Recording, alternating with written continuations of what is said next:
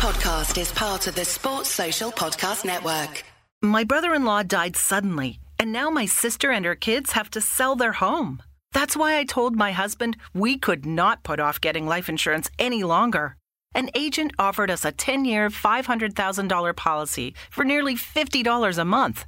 Then we called SelectQuote. SelectQuote found us identical coverage for only $19 a month, a savings of $369 a year. Whether you need a $500,000 policy or a $5 million policy, SelectQuote could save you more than 50% on term life insurance. For your free quote, go to SelectQuote.com. SelectQuote.com. That's SelectQuote.com. SelectQuote. We shop. You save. Full details on example policies at SelectQuote.com/commercials.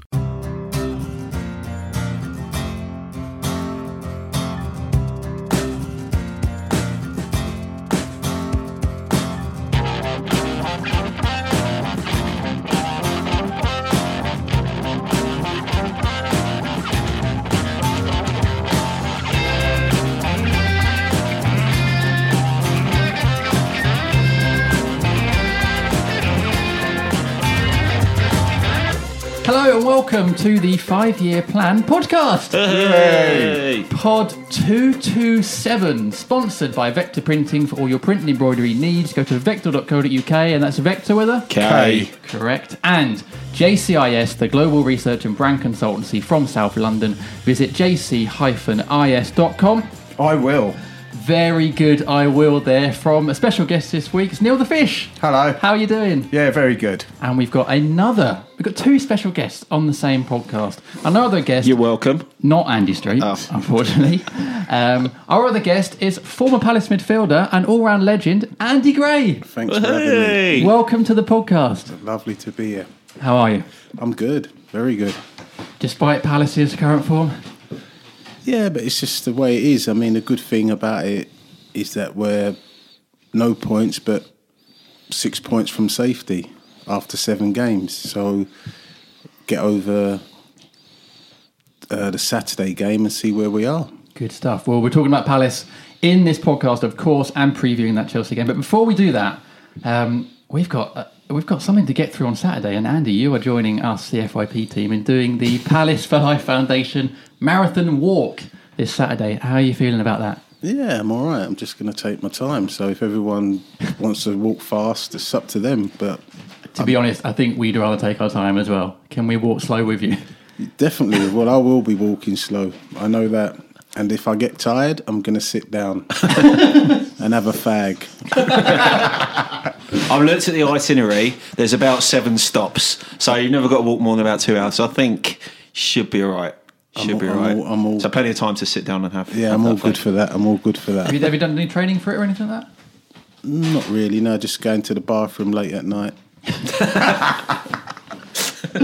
Well, I can tell you what. Let's give out the fundraising link because we've been asking our listeners to send us donations in return for some prizes. And I'm going to remind people what the prizes are. If you donate £5 or more, then you go into a draw to win some FYP. Oh, it's a year's subscription to FYP. Ooh, there you go. Enthusiastic. Yeah. If you donate £10 or more, you go into a draw to win some FYP merchandise. Whoa. Oh, yeah. If you donate £20 or more, you go into a draw to be on the FYP podcast after a post-match extra podcast at Sellers or an away game. Wow. Wow. I'm always surprised by that one. Yeah, well, I didn't know there was an after-match pod. I've not been on it. You've not been invited yet. Is that a thing? No. And if you donate £50 or more, you get into a draw to become on the podcast right now in this very room. Oh, there we go. Wow. I thought that would get a bigger woo. Oh, that was good. Well, I'm just a bit worried I'm being replaced, if I'm honest. But there we go. So, we are currently at, I think, £1,400 with a £2,000 target. Let's see if we can hit our target before the walk on Saturday. The link is justgiving.com/fundraising/FYP-podcast. And it's on all our social channels and everything as well. So, please get donating and help a very, very good cause while Andy, the other Andy, and I, and lots of others get, I'm guessing, a lot of blisters on our feet. Well, both Andys. We're both walking it. That's what I said, yeah, both Andys. Well, I don't know about blisters. I won't be getting blisters. Oh, I'm really. How do you stop blisters? I swear I'm going to get loads of blisters. Well, you might, but I will definitely not be getting no blisters. Oh, man. Okay, all right. Shall we talk about Palace? Do we have to? Yeah. Unfortunately, we do. It was a 4-0 defeat at the weekend at Man United. A place, as with Man City last week, where we never seem to get anything from Manchester. But Andy Gray, not Andy Street, were there positives in that game for you? Did you see anything in there that made you think, okay, Roy might be starting to get things going at Palace? Well, as soon as the first goal would go in, then we're going to be under pressure. And I just feel that, obviously, with the old manager getting 4 games, and we knew that we're going to have a tough 4 games after that. So for me, we pressed the button too quick. So Roy's going to buy 4 games. If we do lose against Chelsea, they're a give me. Mm-hmm. So what we're targeting for Newcastle to start our season. So for me, the positives will be after the Newcastle game. Is that too late to be sort of starting the season? Are you too far behind by then? Well, you can't do anything about it, can you? I think the problem is that we've gone a whole pre-season and totally tried to change the whole tactics and everything of how we play. That hasn't worked, so we're going back to how we were. And if you remember how long it took Sam Allardyce to bed in, I mean, that game against Sunderland was absolutely atrocious. I mean, the difference between that game and against Man United. Against Man United, we did create a few decent chances. We did look good going forward. We were just letting ourselves down in defence. I love Damien Delaney to bits, but he was totally the wrong selection for that game. Martin Kelly, at the end of last season, I thought was magnificent. Mm-hmm. Didn't even get a look in. Why are we playing Damien Delaney when he has hardly played any football for the best part of 18 months? Yeah. Well, I mean, Damo was in because Scott Dann was injured. James Tompkins was ill. Have we been unlucky with injuries, Andy? You know, we lost Benteke. We got no Martin Kelly was on the bench. Martin Kelly, I thought, was magnificent towards the end of last season. Yeah, he's not the best player in the world, but he did a really good job at the end of last season. And to overlook him for Delaney, who's 36 and has hardly played any football for the best part of 18 months, I just think I just don't get it. Also, it was an odd lineup. Who brought Martin Kelly through at Liverpool? It was Roy Hodgson. Ultimately, you look at who's out at the moment. Zaha is Palace's best player. I think most people would probably agree with that. Sort of, give or take one or two others. A lot of people would probably say Benteke is probably the second best player. He's out as well. Mm-hmm. Some people would probably even make an argument for Ruben Loftus-Cheek being in that top 3, given how good he already is. All 3 are out for multiple games already. Some of them for prolonged stretches.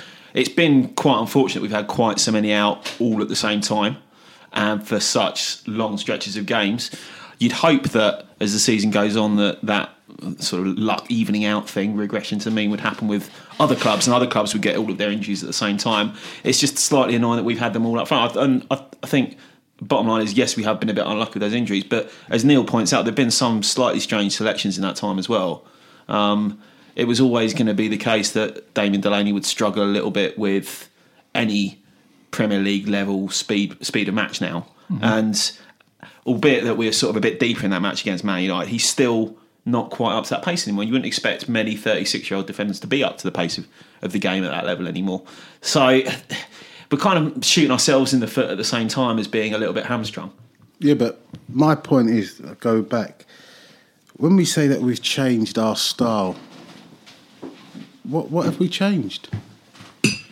I think it was more under De Boer where he tried to go to 3-4-3 and trying to play this passing game, which, we just don't have the players for.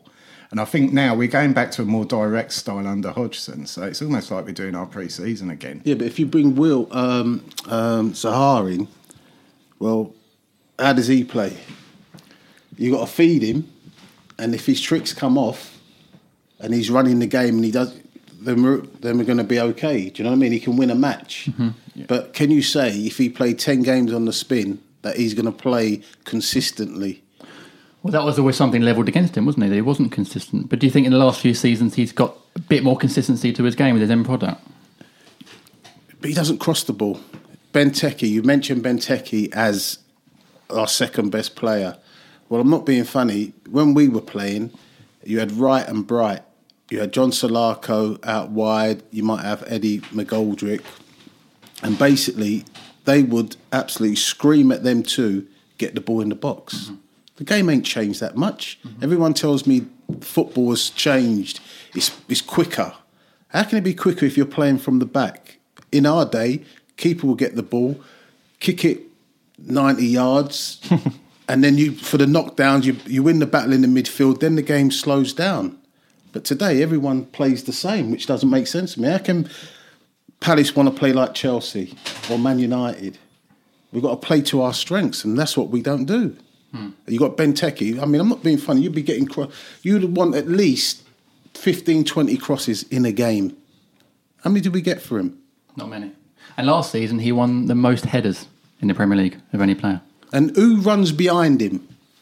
Well, it's just something we've said on the pod quite often. There isn't enough people doing that. Yeah. But is that kind of Palace's DNA? That's sort of the way we play football. Of course it is. I mean, if you see the players they had going back from Vince Allaire, Swindlehurst, Jerry Murphy, Peter Nicholas, Billy Gilbert, all classic players who could play a bit. Kenny Sampson when he was there, I remember Kenny playing up and down, bombing, getting the ball in.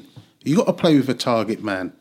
But we, for some strange reason, we just play football and you think, wow, what's happening here?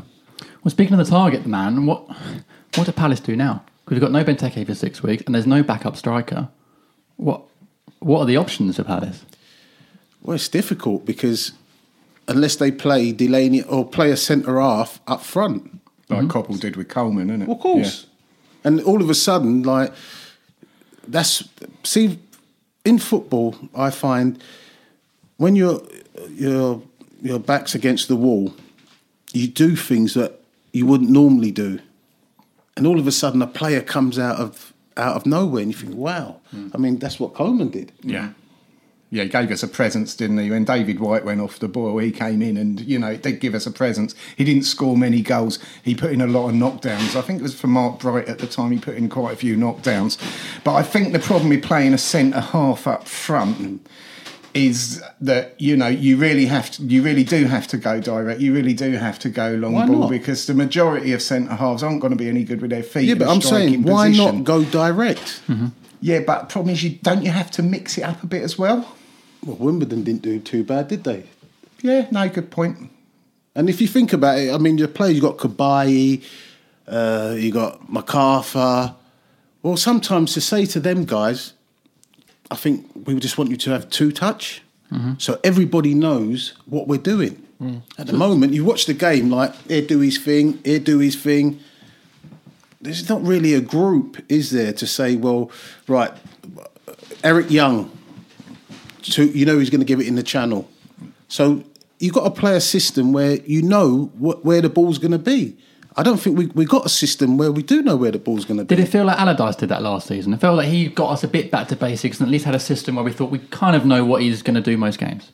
Listen, what everyone's forgetting, Allardyce won 3 massive games. What kept us in the Premier Division last year. Everyone's forgot about them 3 games, and they were clubs. What we're talking about, who are beating us now. Mm-hmm. We went to Liverpool. Where else did we went? Chelsea. Yeah. And then the Arsenal game. And went to the Arsenal, and we beat up the Arsenal. Yeah. That's 9 massive points. Yeah. Turn it a season on. We're playing these sort of sides now, and everyone's like, he's telling me about aspirin or whatever, the nightmare or... No, that's the wrong signal. I mean, me personally, I will always back the boys, the team. And for me, I would go old school. I would take them out on a bevy.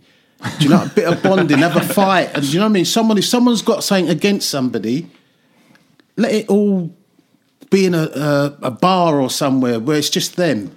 And then, was there a lot of that in your day, Andy? Of course there was. Yeah, I remember the rumours about Coppell and Collymore, that sort of thing. No, Collymore didn't ruck with anyone. But what I'm saying to you, it was never personal.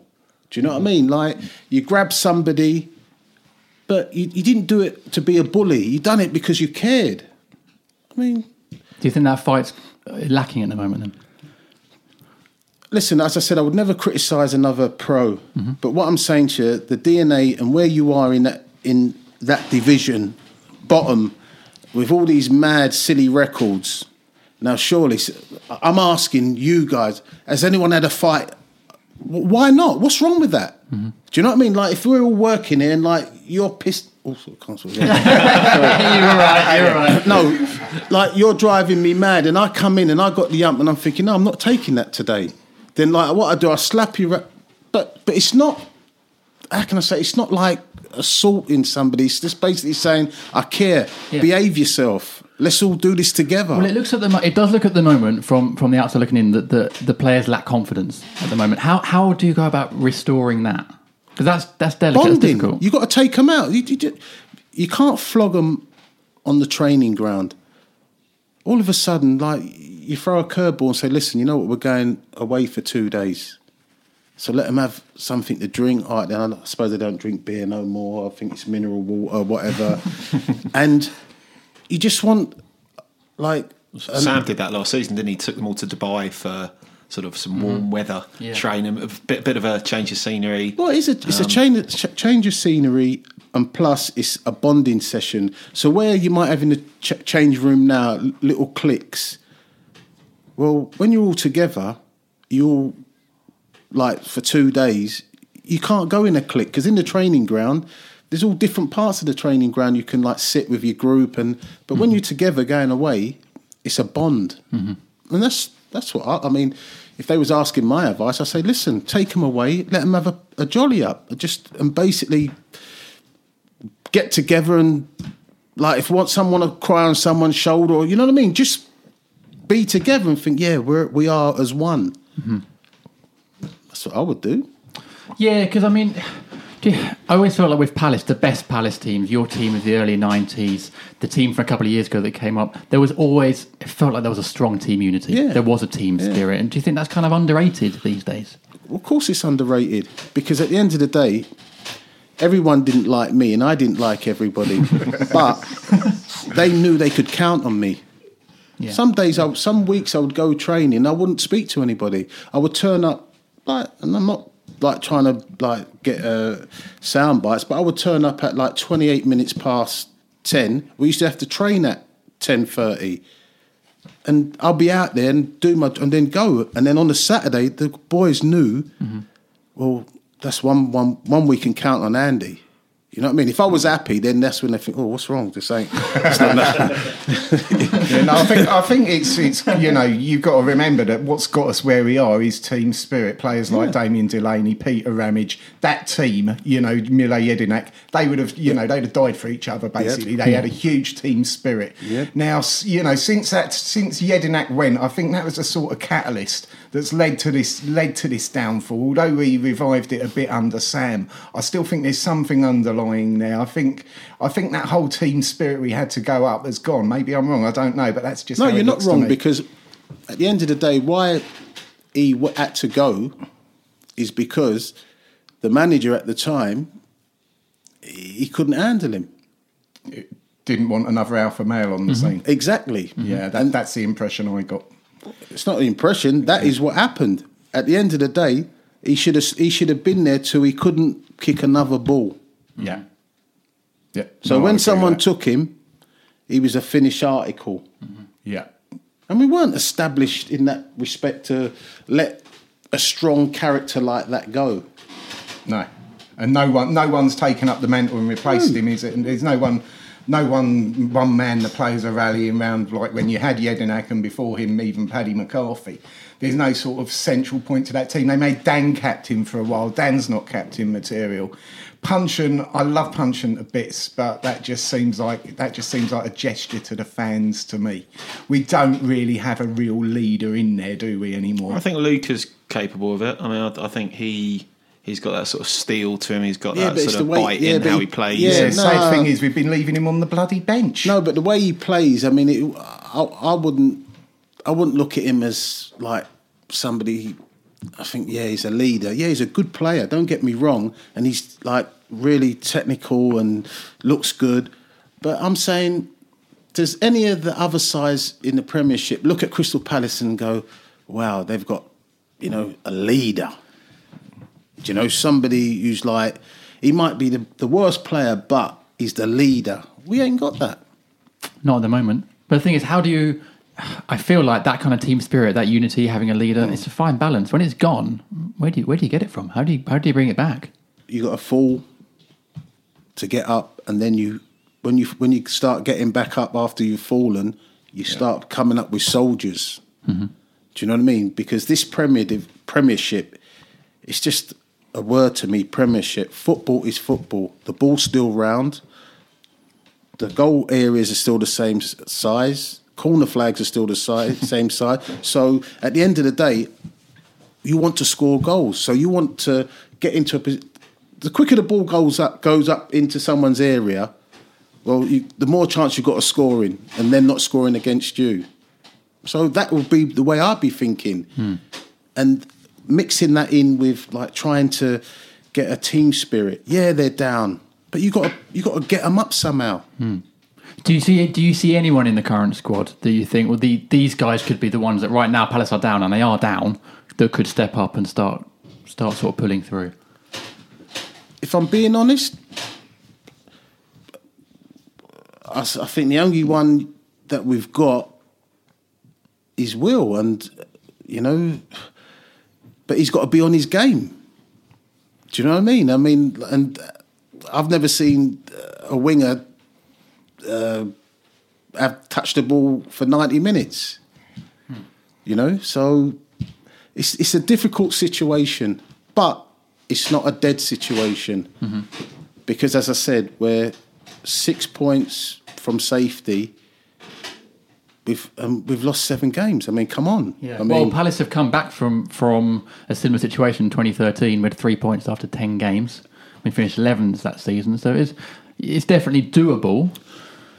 I mean, we've got easily a better squad in terms of technical players now than we had in 2013. So you would hope, notwithstanding all the points we make there about leaders, I think are fair points, but you'd still hope that there are enough technical footballers in that squad that if you can get them all fit and playing together, that they should just win some matches by being a better team than some of the teams lower down. Yeah, but then you're going to have another problem. Say everyone gets fit. What is our strongest team? That's a good question. What would I pick at the moment? I would go for Speroni above Hennessy. I think Fossey meant to right back. At centre back, I would go Tompkins and Sacco. Left back, we've got about 15 of them, so whichever one of the 15 you want to pick. They're all interchangeable. But the point I'm saying, you're picking a team now. Yeah. So the point I was saying to you was, well, if everyone's fit, what is the team which rolls off your head to say 1, 2, 3, 4, 5, 6, 7, 8, 9, 10, 11, 11? Well, it's not. All of a sudden, you're telling me you've got 15 left backs, 15 right backs. Yeah, because in your day, it was pretty much settled every week, wasn't it? Unless there was an injury, it'd be you and Jeff Thomas in centre midfield, right and right up front, Solarco, McGoldrick, White. It was pretty settled every week. But, in these days of large squads and Premier League football and players not being able to play twice a week and all that bollocks, you don't really get that settled lineup, do you? Yeah, but what I'm saying to you, forget, like, other teams with large... We ain't got a large squad. No. So, what, 25... We've not got any strikers for a start. No, we had more players in our day. Yeah, but what I'm talking about is the settled lineup. I mean, outside of that first 11, it was pretty weak, what's our first 11? That's the point I'm trying to say. Nobody seems to know, least of all a manager. I mean, for a start, who's our best left back? Is it Schlupp? Is it Van Arnholt, who I thought was pretty awful at the weekend? Or is it Soiree? Until you get that settled lineup, you're not going to get any consistency, really. No, you're not. But the point I'm trying to say, let's not harp about, we haven't got fit players. We got what we got, and we got to deal with it. And I'm saying, let's concentrate on building togetherness, like, a good atmosphere around the players. Yeah, they're down. Change it up. Let's not talk about him being in, because at the end of the day, as Mourinho says, if he's in, what am I talking about an injured player for? Mm-hmm. Can't do anything for you. Do you think as well, you're talking about sort of getting the team spirit, do you think the fans have a role to play in that as well on match day down at Selhurst? Listen, I swear, I wished I could roll back the time, and I was never one who would sort of like react to fans, but I've been to games there and I've seen them like rock that gaff, and I was thinking, wow, we never had that. We never had that. I mean, them, is it ultras? Yeah. They're it was pretty loud in the half-away enclosure in your day, but it weren't the same as that. Yeah, it's not. Is that where you were? Yeah. No, but that's what the point I'm trying to say is like I go back and I see certain things and I think, wow. Don't get me wrong. When we in the semi-final, that was the way I see these ultras are, and the way that when the crowd's buzzing. I mean, it's like that, like a semi-final, and that was like nearly 25 years ago. Yeah. Do you know what I mean? Yeah. But we had to wait for a semi-final to have that kind of buzz. But I go to the ground sometimes and it's unbelievable. So the players have got the support from the fans. But listen, I'm a South London boy. All Palace fans want is the players to give a shift. And if they give a shift, even if we lost every game, they would still... When you're a player and things are down like they are now, but the fans turn up and they put in their own shift on the sidelines, do you notice that? Do you actually notice? Does that give you a lift? Yeah, of course you do, because, listen, the game's changed now. I mean, we used to train at Mitcham and, like, fans used to be able to literally come and watch us train. And they can't even do that no more, which, to me, is your local side. You can't watch them train. What's going on here? Do you know what I mean? So for me, the Palace fans are special, and as I said, all they want to see is the players give a shift. They're not stupid. If you're paying I don't know what they charge to get into the ground, your kid, you're not a dummy, are you? It adds up as well. Well, of course it adds up, but what I'm saying, they know what they're seeing. So trying to fool them by talking rubbish, they're seeing the same thing as you, unless you got different glasses to them. No, I understand what you're saying. I mean, you about players putting in a shift. I mean, Peter Ramage, for example, not the most skillful, not the complete footballer by any means, but we all loved him because we knew he would put his head everywhere to win for us. And, you know, he had exactly that sort of character we need. And I think we're lacking that bit of character at the moment.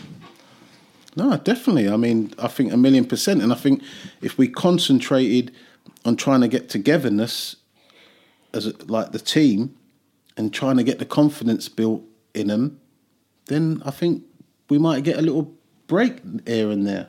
Do you think once we get that sort of first goal, we're still waiting for a league goal, that sort of first break, do you think that will just bring the confidence back? Do you think we'll see more goals? Not at all. I mean, they're professional footballers.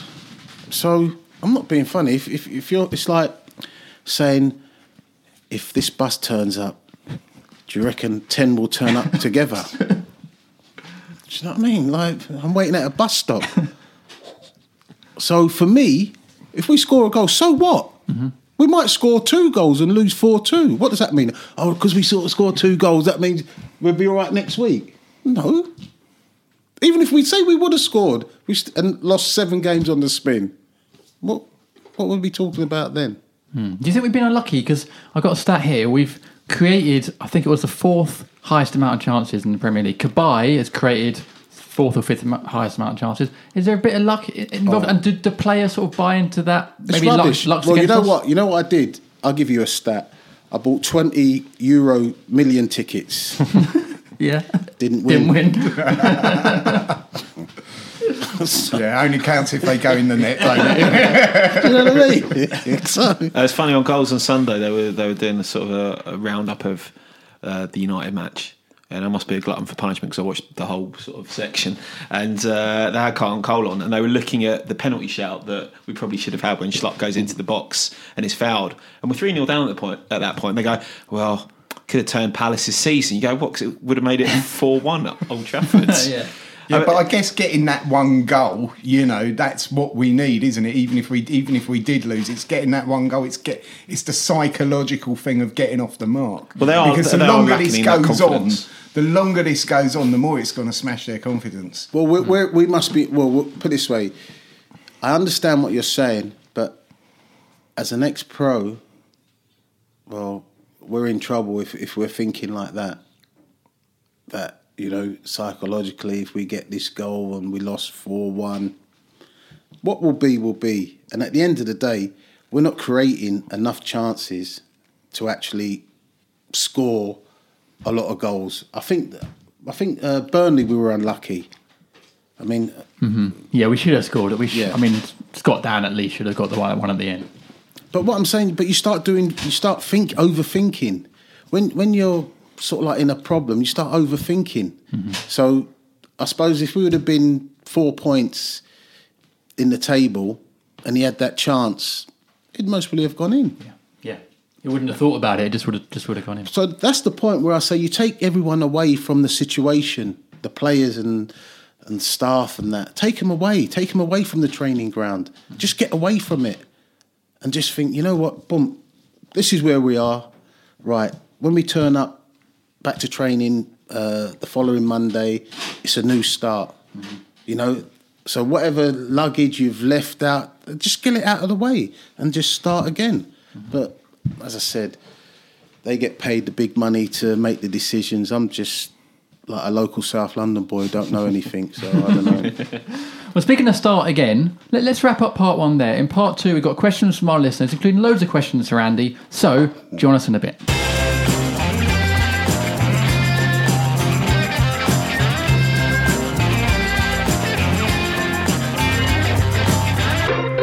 Welcome back to the 5-Year Plan podcast. Just me then. Just you. Just me.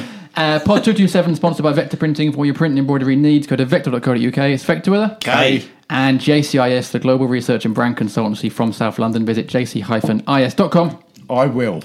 Very good. And we are joined by Palace legend Andy Gray. Now, Andy, we've had a lot of questions from our listeners for you. And in fact, I'm going to start with, we've got a lot of comments, basically, from a lot of fans, quite simply saying, thank you.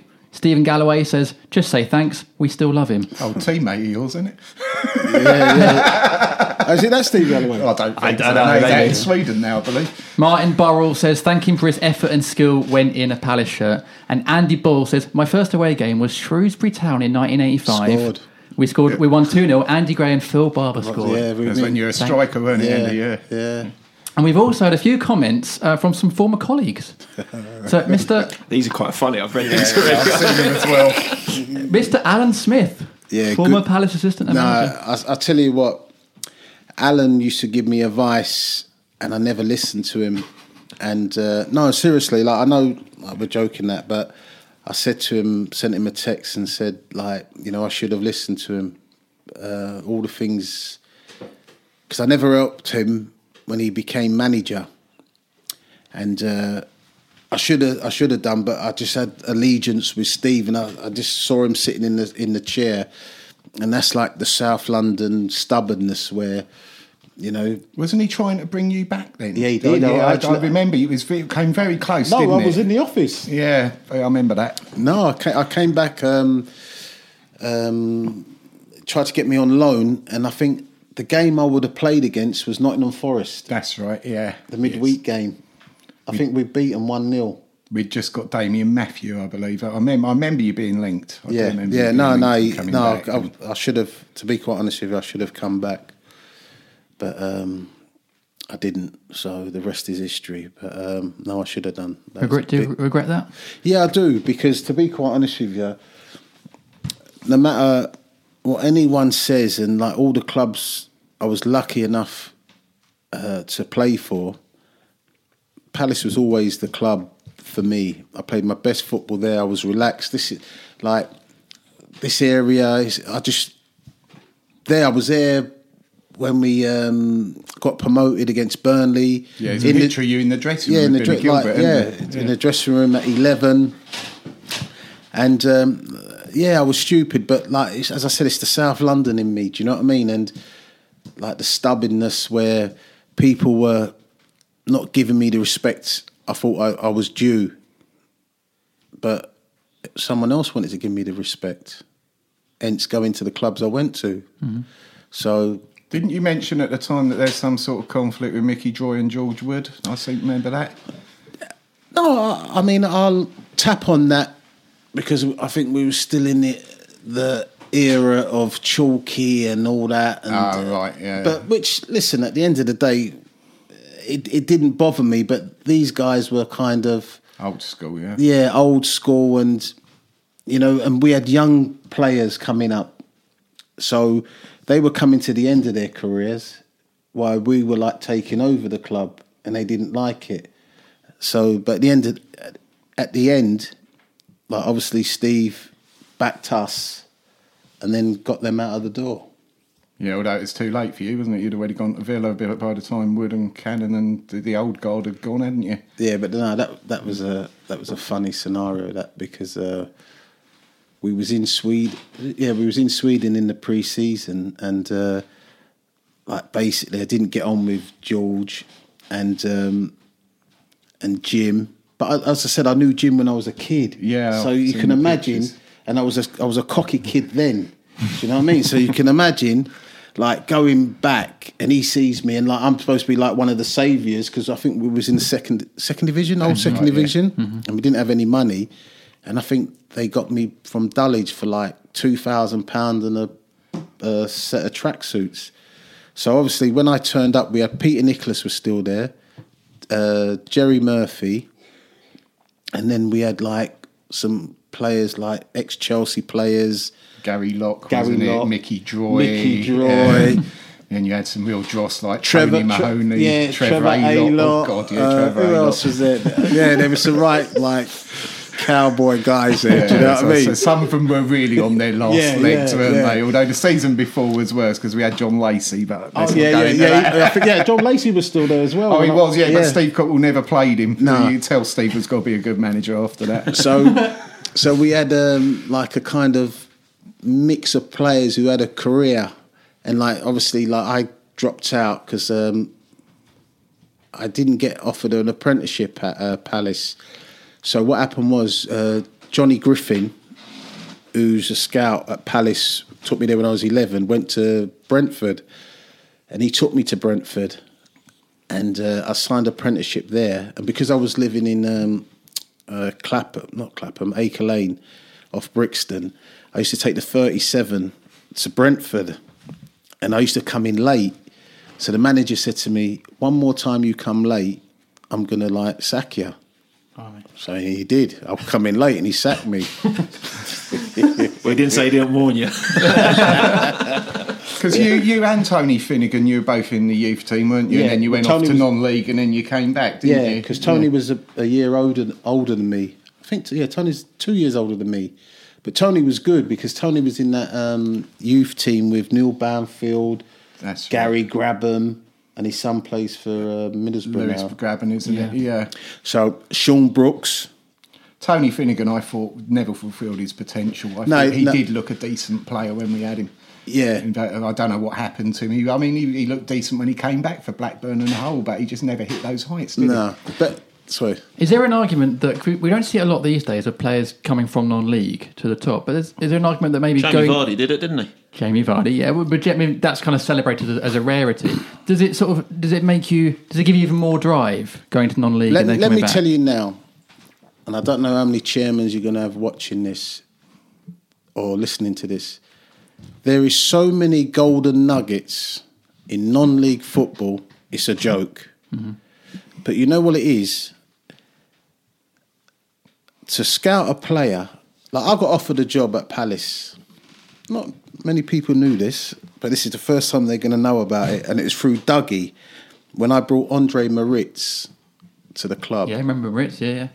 It was me who brought him to the club, and I'm not going to tell you what I got that guy to sign for, and I'm talking it was next to nothing, appearance money, and now this guy at the end of the season winds up playing at Wembley, coming on, and then being promoted. But no one gave me a tap on the back, but it's not a problem, it's cool. And non-league football has got so many players out there that clubs and the scouts ain't got the bottle to say, Mr. Chairman, manager, whoever in the club, get this boy, give him a chance. It comes to nothing. Clubs like Peterborough tend to. I mean, Peterborough always have a nice conveyor belt of your sort of non-league talent. But would you think because it's it's deemed too much of a risk in the higher divisions because the stakes are higher. How is it? I'm not being funny. Listen, if they said to me, now I'm 53, I've got a bit of a gut on me. I've got half a can of Stella, right? I'm sitting in someone's front room in Fulton Heath, North Borough Road, right? And if someone said to me, Andy, we're going to play you on Saturday against Chelsea, I would kill to be out there. Even in this state, I would put a fight up. Palace need a striker, to be fair. Yeah. Well, I'll do it. It might happen, yeah. It might happen. Can I read you Smithy's message that he sent you? He's put, top player and bloke, loved working with him, ask him on the hill run and trying in a big coat. Sheepskin coat, yeah. Do you know Farthing Downs? Yeah. Well, on a Tuesday, that was our physical day. And believe me, and then, because we had some good runners, and I weren't the best runner, but I would try. But to lighten it up, because we used to have to run up this hill 6 times after going around the circuit. So one day and one session, we was there, and it was a hot day. I just took all my clothes off and ran up there naked. I wasn't the sheepskin then. And everyone's sort of like cracking up, do you know? So we have had a lot of people tweeting asking about the sheepskin jacket. What was that? What was? I tell you what that was. I don't know if you guys never. Did you ever go to Mitcham? A couple of times, yeah, when I was a kid. Yeah. Well, do you remember? You know where the canteen was? There used to be a slidey door. So the canteen hatch was there, and the wall, and there was like a slidey door. And that used to be Peter Prentice's office, God rest his soul, and he was a great guy. And we didn't used to have proper training kit back in the day, do you know what I mean? It was like first come in and like you get all the best stuff, and if you came in late, which I used to do, there'd be hardly anything left. So what happened was, it was so cold that morning, and then I went into Peter's office and there was like a coat hanger. I saw a sheepskin, so it must have been one of the kids who left the sheepskin the night before, because they used to train in the evening. So I just put the sheepskin on with a bib on top of it and trained. And it did the job. Just trained in the sheepskins. Right, it's funny. Maybe that's what the current players need to do.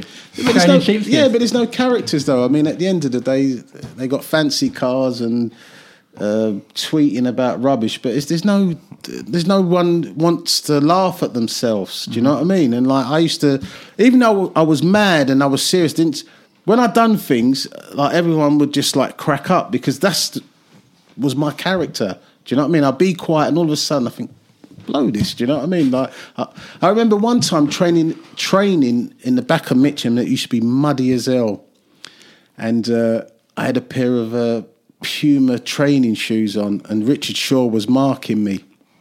I was just sliding him all over the gaff. Do you know what I mean? But them guys we schooled, like Southgate. I used to call him CID with Andy Woodman. They used to drive like a Vauxhall, like the old CID car. Oh, yeah. So he looks the same as he does now. Yeah. Now, you know what I mean? So can you imagine him in one of them plain clothes cars? You know what I mean? And Woody, like, well, I can't believe the size Woody's got, but no, we had some, and Simon Osborne, great players. Do you know what I mean? Well, speaking of sort of dressing room jinx, we've had a message from Eddie McGoldrick. Oh, Ed, yeah. And he says, ask Andy to tell you the story of when he cut Marco Gabbiadini's toes out of his socks when he was having a medical. No, I didn't. I didn't like him. I'm just being totally honest. I mean, that's just me. But what was it? Was it a personality thing, or was it just because you thought he was shit? No, you know what it was? Can you imagine somebody coming up from Sunderland, coming in the morning training, telling us he went to watch My Fair Lady? They used to have beer with the Swiss. With the widget. Widget. Oh, yeah. And like we're thinking, we can't, like, they're not giving us that sort of money to, like, we don't even go and watch shows. You know what I mean? It was like just coming in boasting, and we went to that restaurant, and then on the Saturday, he was shit. Yeah, he didn't fit the style, did he? I mean, it was just a very much a panic buy. We went for, I think, Alan Shearer first. He turned us down, then Brian Dean. And then, because he was highly rated, although he hadn't really scored at the top Can that cause level. a big issue in dressing rooms? Because, I mean, there's obviously the chat that Cabaye came into Palace on significantly more money than other people that were currently in that dressing room. Are players aware of sort of disparity in paying? Can it cause tension? Well, all I can say is, back in our day, I think you could have been arguing over 50 quid or 100 quid. But that's the way football was. But the players, what you're talking about, who are kind of like thinking, well, why is he getting 100 quid more than me? I'm putting in a shift like him. Do you know what I mean? Mm-hmm. But then, if Cabaye is coming in and he's on whatever he's on, and he's not the main man, then, well, let's be real here. Why wouldn't you have the Why would you want to try hard as him? Or you wouldn't even try hard as him. Do you know what I mean? Why would you want to do more than him if you're not getting the same as him? And if he's not really putting out? And does that make the players go to the gaffer's office and start asking questions? Well, listen, I don't know about today because they're getting a lump of money, aren't they? So back in your day, did you sort of knock on the gaffer's door sometimes? No, not really. No. It was all about playing. It was all about playing. But if you knew someone came, it was like the bought players got treated better than the players who were homegrown players. But it's not. Well, I think it's still like that in wages-wise in football clubs. You know, like the homegrown players don't get as much as the ones who come in from a different side. Do you think homegrown players get more or less of a chance these days? Sort of academy players at the top level? No, they don't, because Chelsea's a perfect example. I mean, if you think Loftus-Cheek, if he was brought up through Palace, he would be sold by Palace to a Chelsea. But because Chelsea have got him, here come to Crystal Palace to get a game. Mm-hmm. So, does that make sense? Doesn't really, does it? No. Look, we've had loads of questions. I'm going to put a few more to you. Dave Kelly says, you played with some great Palace players in your time, but just how good was Phil Barber? Do you know what? Let me tell you something. Early on we were talking about confidence. Well, Phil Barber, you know what? I'm thinking, it's gone in my head because I thought it was Eddie McGoldrick. No, Phil. Right. Easy mistake to make. No, because let me just quickly get onto that. I'm thinking when you said Phil Barber, all of a sudden when we mentioned Eddie, I thought it was Eddie McGoldrick, and it just went back in my mind when Eddie was at the club. He was always a good player, but when he went to Arsenal, he kind of went on another level. Yeah. Do you know what I mean? That last season with us, I mean, he got about 12 goals, didn't he, from the wing, and played quite a few games at centre half and sweeper. Right, but see, what you got to remember, it's the makeup of what we had with all the players.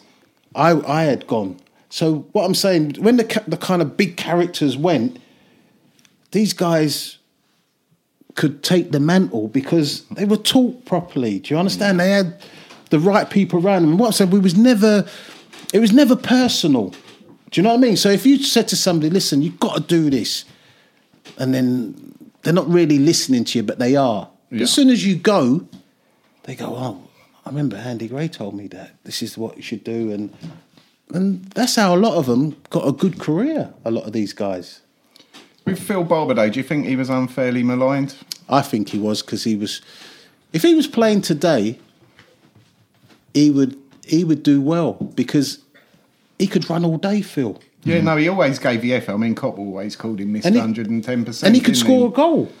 And, maybe he wasn't up to the top flight. Maybe he was just below that level, but you couldn't fault him for trying. No. And at the end of the day, when he joined, we had no money. I mean, you and him were our strike force for 2 seasons, weren't you? Yeah. And you both got pretty decent goal tally. 11, I think I got 11, he got 10. He got 10. In that season. People criticise away, but at the end of the day, he played an important part in getting us to the level that we got to. Yeah, definitely. And another player from non-league as well. Aylesbury. That's right, yeah. Aylesbury, yeah.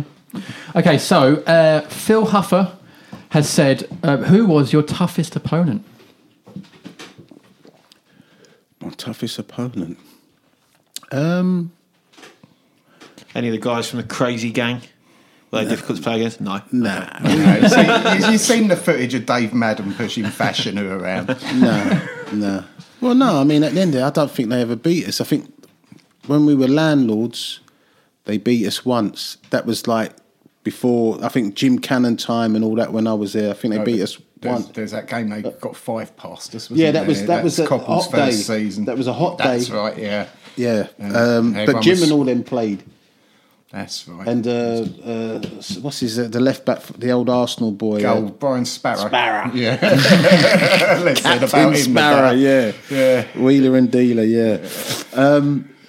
What was the question? Toughest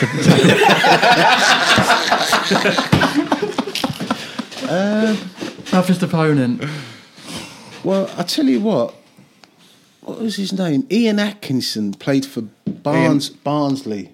Oh, Ian Atkins, the old Birmingham one, you mean? Yeah. Oh, he was a nasty bastard, wasn't he? Well, I remember we played at Barnsley, and he went through me. But them times you could like basically do what you want. But he went through me, and he got me right on the spine, like the tackle, and it buckled me. And I would have to say him. I would say that would have to be the hardest player that I kind of played against who got one over me like that. And yeah, I had to kind of look twice, like, you know what I mean? Like when I played against him. When a player does that psychologically make you think? Cool, yeah, definitely. I don't care how hard you are. Do you know what I mean? You know. And does it make you as well also think, well, I'm going to have him back if I get the chance?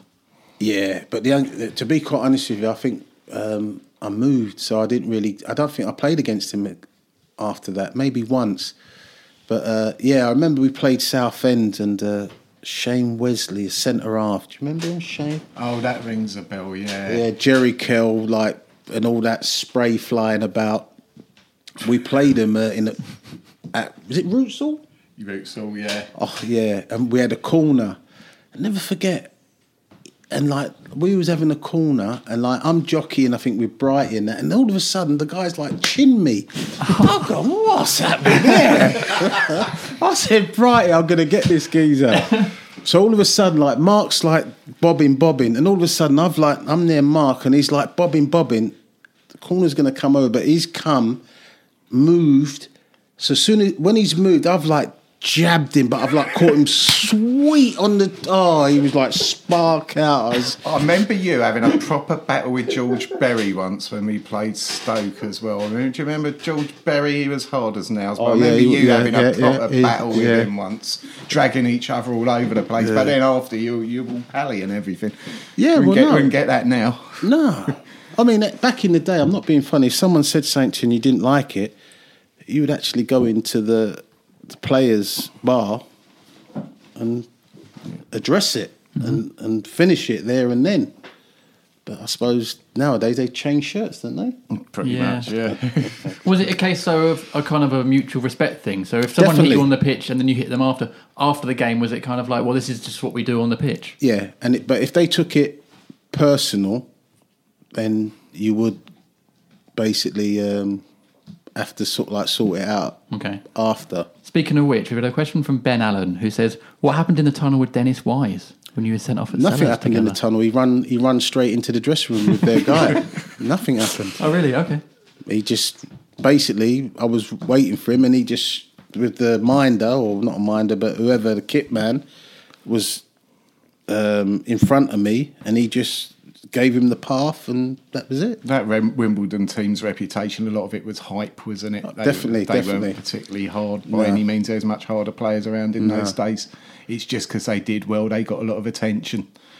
We took the best players from that team, in my opinion. Yeah, we had Forney, Eric.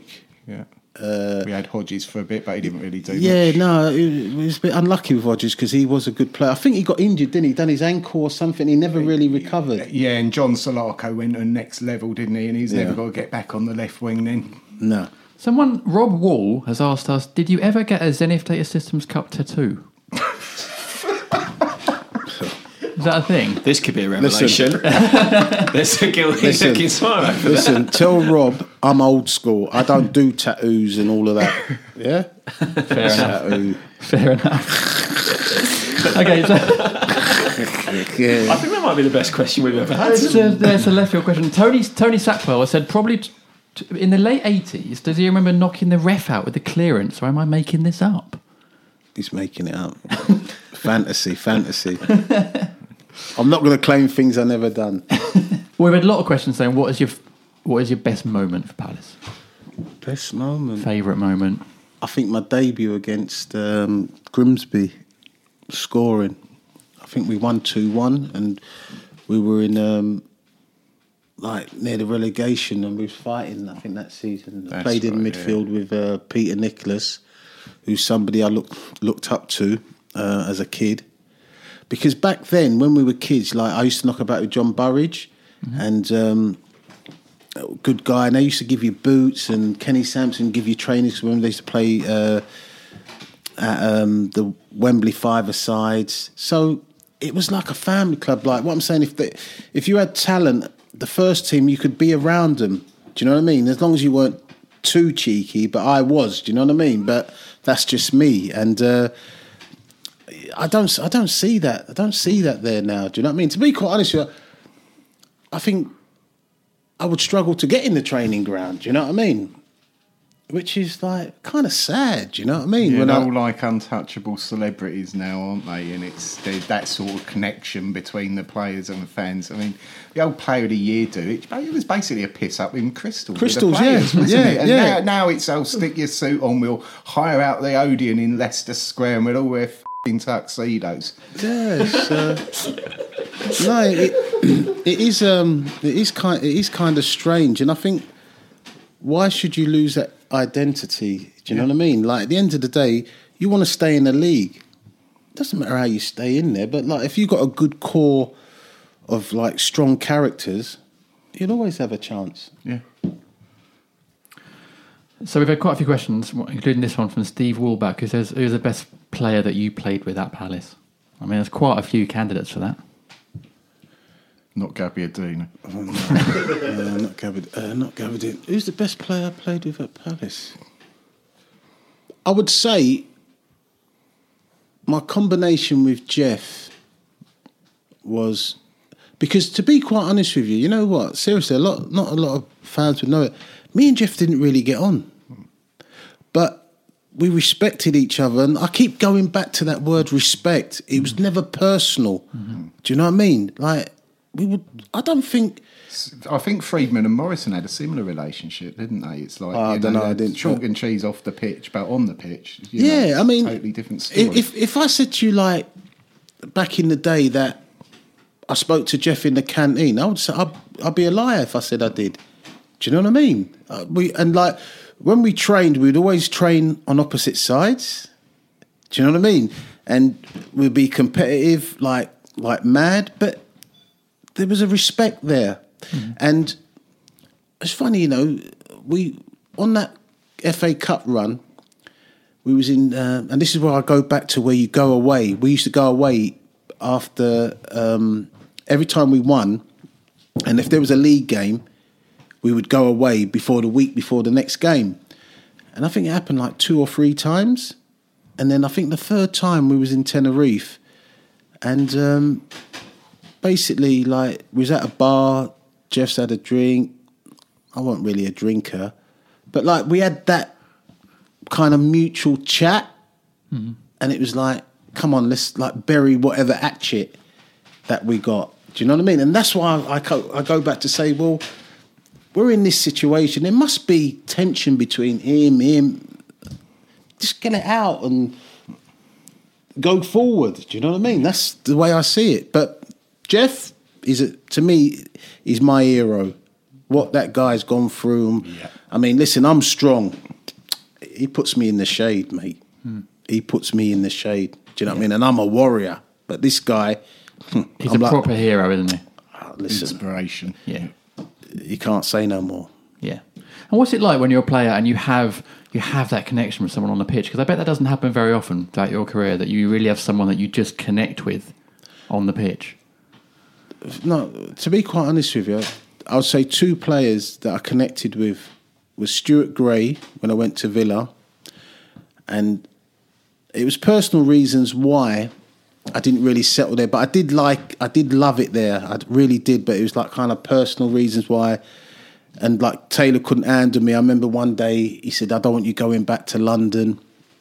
Anyway, so finished training. Like it was peeing down the rain because it always rained in Birmingham. Got to the end of the M1. Who do I see at the roundabout? Graham Taylor.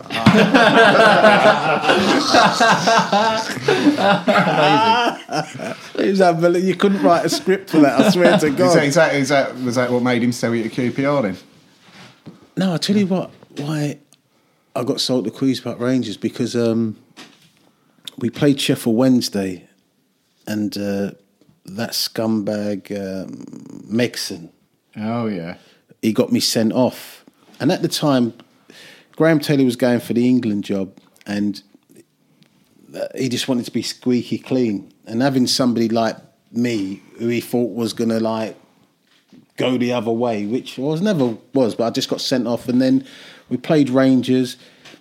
Trevor Francis was manager, and he was actually playing. And I had a really good game. And then on the pitch, he just said to me, "Do you want to come back to London?" I thought, yeah, why not? Do you know what I mean? And then, they bought me. But I didn't like it at Queen's Park Rangers. It's a funny club, very funny club. In what way? Trust me. Was Bulstrode's? Did Bulstrode still own it then, or with Jim Gregory? Was it Jim Gregory? No, it was the guys who owned Windsor Racecourse. Oh, that's right. Yeah, Thompson's. it's after. Yeah, that's right. Yeah. I've heard a few things about them. Yeah, it was a little stopover.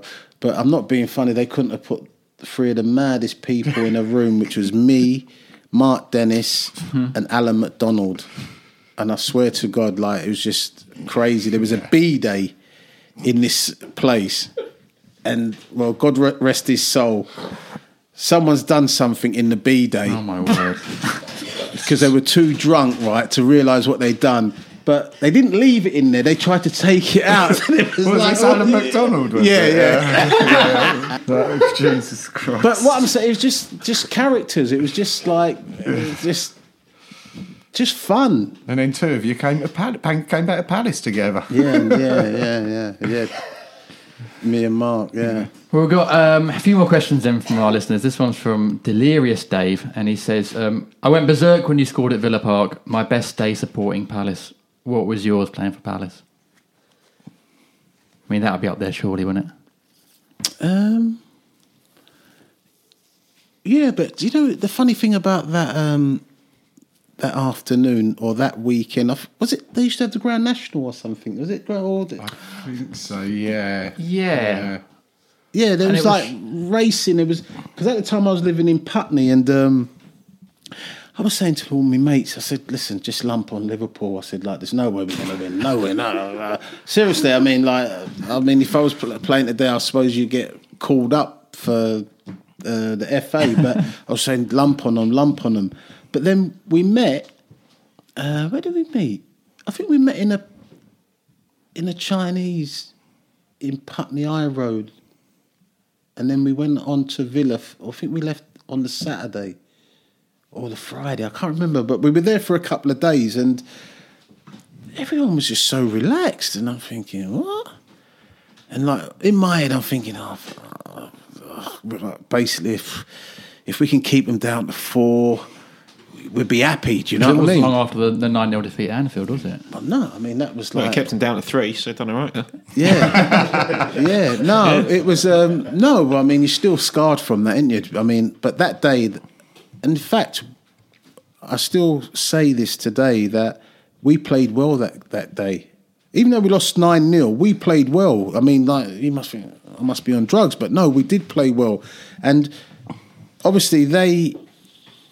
came out thinking, we're going to give these guys a tanning, but we were strong. Do you know what I mean? We was a strong side.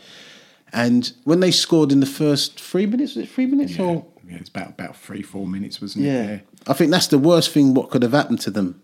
Because all of a sudden, we just it was just all the pressure on us is just gone because that's the goal. They've got the goal. So I think we done all right.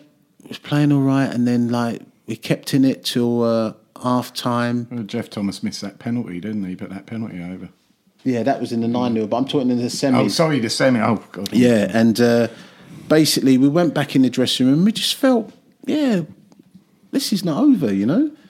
And from the kickoff, I don't know if I was in the kickoff, but I said to Pemberton, run. He just kept running. He was told not to, wasn't he, at half time? Yeah. To like not back. to go over the centre circle. Yeah. And he got that, and then we got that pinball goal, and then Were the players relaxed that day because they were such underdogs, and the sort of pressure wasn't really on? No, yeah, we were relaxed all the weekend, but to me, that is, if you look at that game, and I've never seriously, I've never watched that game for 90 minutes. I've only seen, seriously, I've never, I don't really watch myself. If I'm down, I go on YouTube and see me scoring a couple of 40-yarders and go, that's all right, I'm all right. And, I don't have to like get on the bottle, do you know what I mean? So that's my therapy. But I've never actually watched the build-up. Like, you know, when you see like semi-finals and all that, I've never actually done that. I think I might do that. Yeah. I might just try and get the video of it. And it was quite famous. They had Malcolm Allison doing the punditry, didn't they? That's right. And he was, I think, the only one on the panel who said, "No, I think Palace are going to win this." And that know-it-all Wilkins, like said we had no chance and da-da-da-da-da. Liverpool were majestic, and he called them majestic every 5 minutes. Majestic. Yeah, that was that day was special. I mean, if I look back at my career, and even if I had one game, that would be the game that I would say I was proud to be a professional footballer playing for my local club. That would be the game. Forget the rest of them. That would be the game, yeah, for me. Do you think Palace are at their best when they are underdogs and when they are sort of backs against the wall and no one really gives them a chance? Yes, but the personnel's not there no more. It's completely changed. I'm not talking about the system. I'm just talking about the personnel. Right, okay. We've got a final couple of questions then. We've had loads of questions on this, including from 81MH, who says, Andy, tell us about the England tracksuits that supposedly ended up on Tooting Market after you made your England debut. No, well, listen. I was absolutely devastated. And I think it's funny because I was so bad. Well, I don't think I would take any tracksuits, so I didn't perform, and I think if anything, that kind of half like finished me because I think I went to Tottenham from there and I played at the club and I didn't get the support I think I needed. So to that question, I know I'm like going off, but no, I didn't take any tracksuits. No, if anything, I would have bought them tracksuits for them. Well, there you go. That's a myth busted. Yes, on the FYP yes, podcast. Definitely. Okay, good stuff. And then finally, we had so many questions from people, including Martin Keane, Simon Daly, Desmond Wright, Dean Randall, all saying, "Can you bring your boots next weekend for the Chelsea game?" I'd love to. Definitely. Can we do a job again? You played up front, didn't you? Yeah. Started up front. Yeah. And then, to be fair, he's probably still better than most of what's available on free transfers, so why not? Beats bringing in Ricky Lambert. Well, no, he's retired now. He heard that Palace were interested, and 15 minutes later, apparently, he announced his retirement. That's the sad thing about it, that they're talking about these players that shouldn't even be mentioned at Palace, and then a day later, the guy's retired. Come on. Someone should be fired for that. Gilardino, I mean, we were linked with him. He's decided on Serie B instead of us, apparently. You know, that's a lower league, isn't it? Yeah. It's a Spezia or something, a tiny little Italian team. I think that level's the equivalent to our League Two. Well, look, we'll preview Chelsea game in part 3 and we'll try and work out who is going to play for Palace up front after the international break. So, join us in a bit.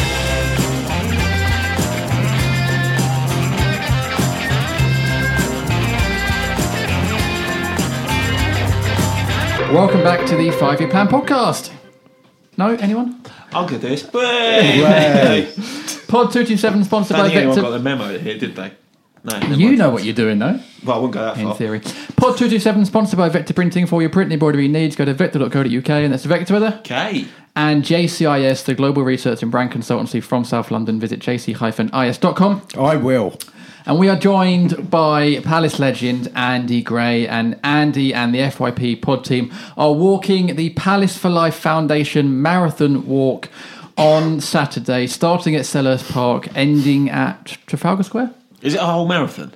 It's Or marathon, is it, marathon distance. are they just using the word and calling it a marathon? It's like a 10k. It's 26 miles, isn't it? It's 26 miles. You've run a marathon, for sake. Well, that was quite a few years ago now. So you can, I believe that they've passed the 30,000 mark for donations. That's brilliant. This week, which is fantastic. But you can keep donating, and if you donate to us, the FYP podcast, you'll be entered into a draw to win some prizes.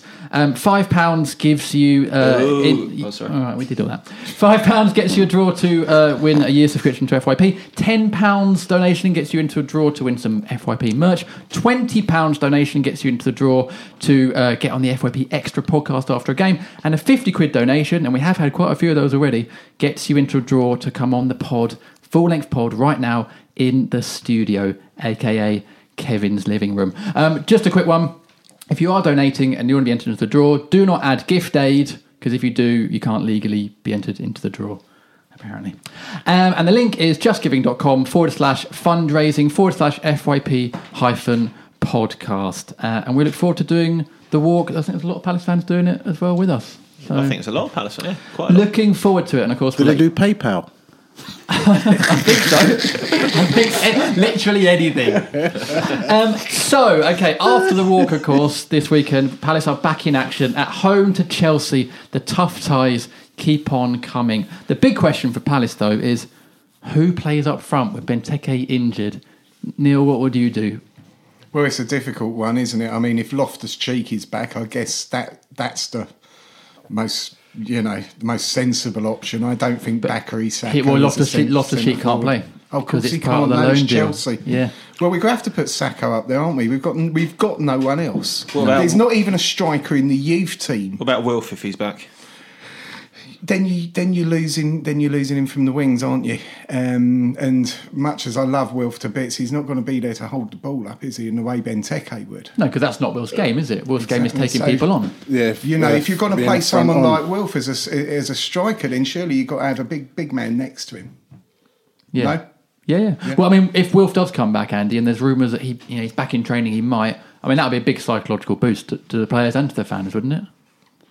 Yeah, of course it would. But at the end of the day, how many matches has he missed? 6, 4, 5? Oh, 6 now, yeah, 6. Yeah. Because he played the first one, got injured after that, and we're on 7 now. So Yeah. he's So 6 plus 2 in the cup. yeah, so match fitness won't be the best. So yeah, I suppose get him. I don't think you'd want to start him, to be quite honest with you, because he'd blow a gasket. You want to put him on sometime in the second half. How easy is it to get match fitness? But we keep hearing a lot about match fitness. Like, is it quicker for some players, or how quickly can you get back up to speed? Well, it all depends what sort of player you are. I mean, if you're one of them players who do a lot of running around, then I think it's easy. But if you're one of them players who don't do a lot of running, then it's a little bit kind of. I don't see him busting a gut to come back and do help out the left back or right back. So. But yeah, I mean, he's a great player. I mean, and obviously, I think if he plays, but I wouldn't play him. I would start him on the bench because I don't think he'd be sharp enough to give us what we would need for 90 minutes. And we've had it quite a lot of times in recent seasons where we tried to bring players back that bit too early. And if you got the choice between bringing them back for a game, which by rights you're probably saying probably not going to win, or waiting another week and saying, well, we've got some winnable games coming up after that. Let's make sure that he's really shot for those ones, rather than bringing him back potentially too early for a match that you may not win anyway. Potentially ending up with him going out for another 6 weeks and not being able to play in the really important matches. I kind of think, well, it's not really worth it unless you can be guaranteed that injury is completely healed up. You know, all the go-aheads from all the doctors, all the physios, all the medical staff. Everyone says, no, he's absolutely fine. If there's any risk and any glimmer of risk, he is now, given Benteke's out for a long period as well, he is so important to us in terms of getting him back, getting him fit, getting him firing. So I'd probably err on the side of caution as well, I think. Well, we've got this young lad, Freddie Ladapo, who's come from non-league as well. And he made his first Premier League appearance at Old Trafford at the weekend. It's a big ask to chuck someone like that in, isn't it? It is, but at the end of the day, listen, that's where we're at. So let's see if he can swim. I mean, that's the only chance these guys get. It's like being an understudy for an actor. Do you know what I mean? The guy's like, he's banging. You want him to fall down and break his leg so you can go and show what you can do. Yeah. And that's the mentality what we got to have. Do you know what I mean? We got to think, well, it's a chance for somebody, not see it as an hindrance. You know what I mean? Oh, well, it's a chance for someone. I'm not being funny. I mean, Benteke don't really run around, does he? Well, it doesn't appear to be his game. No. He sort of sits in the 6-yard box and waits for it. Did you see much from Bakary Saka at Old Trafford to make you think, well, he could do a shift for us? He looked good at Ipswich in the Cup, didn't he?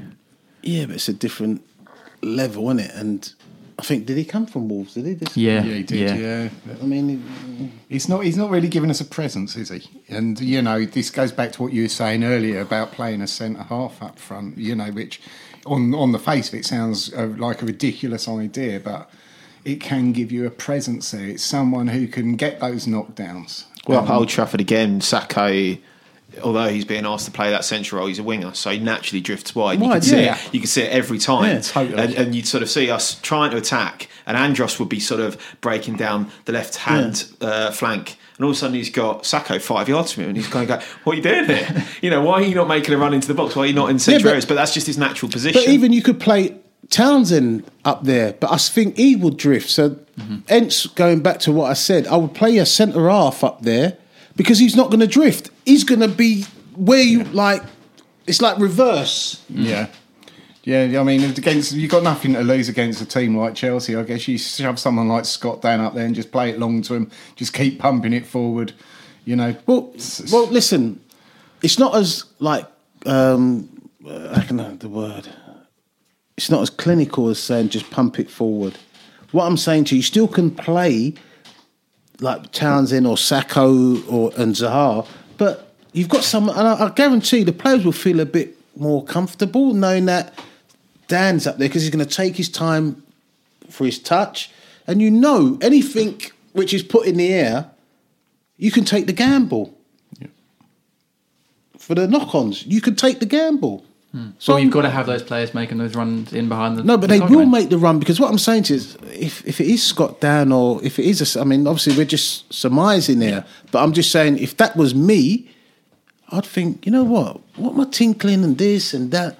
I'm putting a centre half there, because all you're doing is reversing the roles, isn't you? Mm-hmm. You're telling him to stand up rather than be behind as a defender. Mm-hmm. So it does work occasionally. I mean, people like, Chris Sutton started as a centre half. Yeah. Paul Warhurst started as a centre half. Exactly. Both went up front. Back. Yeah, both went up front in emergencies. And I mean, Warhurst for Wednesday. He scored buckets. He got a hatful, didn't he? He got about 20 that season and got in the England squad. I think he'll go Saka though, after all that. Yeah. I think, because I think if I'm Roy Hodgson and I'm already under a fair amount of scrutiny and pressure, going for something which is, albeit not as ridiculous when you know the context, but it's still from the outside looks a bit left field. But what? I think he'll go this. I think he'll go the slightly more conservative. Can I say now on this programme, one thing's guaranteed: Hodgson's going to get the sack from Crystal Palace, and I'll have money. Right, this geezer will be sacked in January because that's when the window opens. They're not going to give him $1 to spend. You think? Yeah. Well, so I mean, hopefully, we'll get to January and Palace will have turned it around, and Roy will still be here, and we'll be back in sort of. If that happens, I'll be the happiest man in the world. But at the end of the day, I'm sitting there as a Palace fan, and I'm looking at all angles, and I'm thinking, what would I do? Because a lot of things they're doing is basically things that don't make sense to me. Give someone a chance. Do something different. Mm-hmm. I'm not being funny. Like, I think other sides would know. You imagine if we put Downs up front. Do you think what's his name? The Italian geezer. What's his name? Conte. Mm-hmm. Do you think he would think that we would put a centre half up there? That's a point. Yeah, it would throw him. It's true. It would throw him. It would. Yeah. So all of a sudden he's thinking, they've got Sacco, Zaha might come back, but you know what? He's not really going to be 100%. And the way we play, quick, all of a sudden he's blowing. So he's not really going to be a lot of use to us. So think outside the box. Well, hopefully this weekend Palace do think outside the box, and you know, who knows? We might even be able to repeat from last season what we did against Chelsea and get a result. Fingers crossed. A bit difficult given it's the weekend after. The weekend after. Sorry. But anyway, Andy, thank you so much for coming on the pod. We've loved having you on. Pleasure. And we'll see you on Saturday for the marathon walk. Yeah. Till Wimbledon, because I've got a wedding to go to. Oh, right, okay. I think we might be quitting around Wimbledon for a different reason. Good stuff. And Neil, thanks for coming on, mate. Yeah, no, I might come back. You never know. Top man. And Andy, as ever, thanks for being on. Yeah. Good stuff. Listeners, thank you very much for listening. Thank you for all your questions. Really appreciate it. If you haven't yet, please donate to us for the marathon walk. Let's get even more than the £30,000 already raised for the foundation. And we'll be back with you after the Chelsea game in a couple of weeks. So we'll see you then. Thanks for listening. Goodbye. Bye. Bye.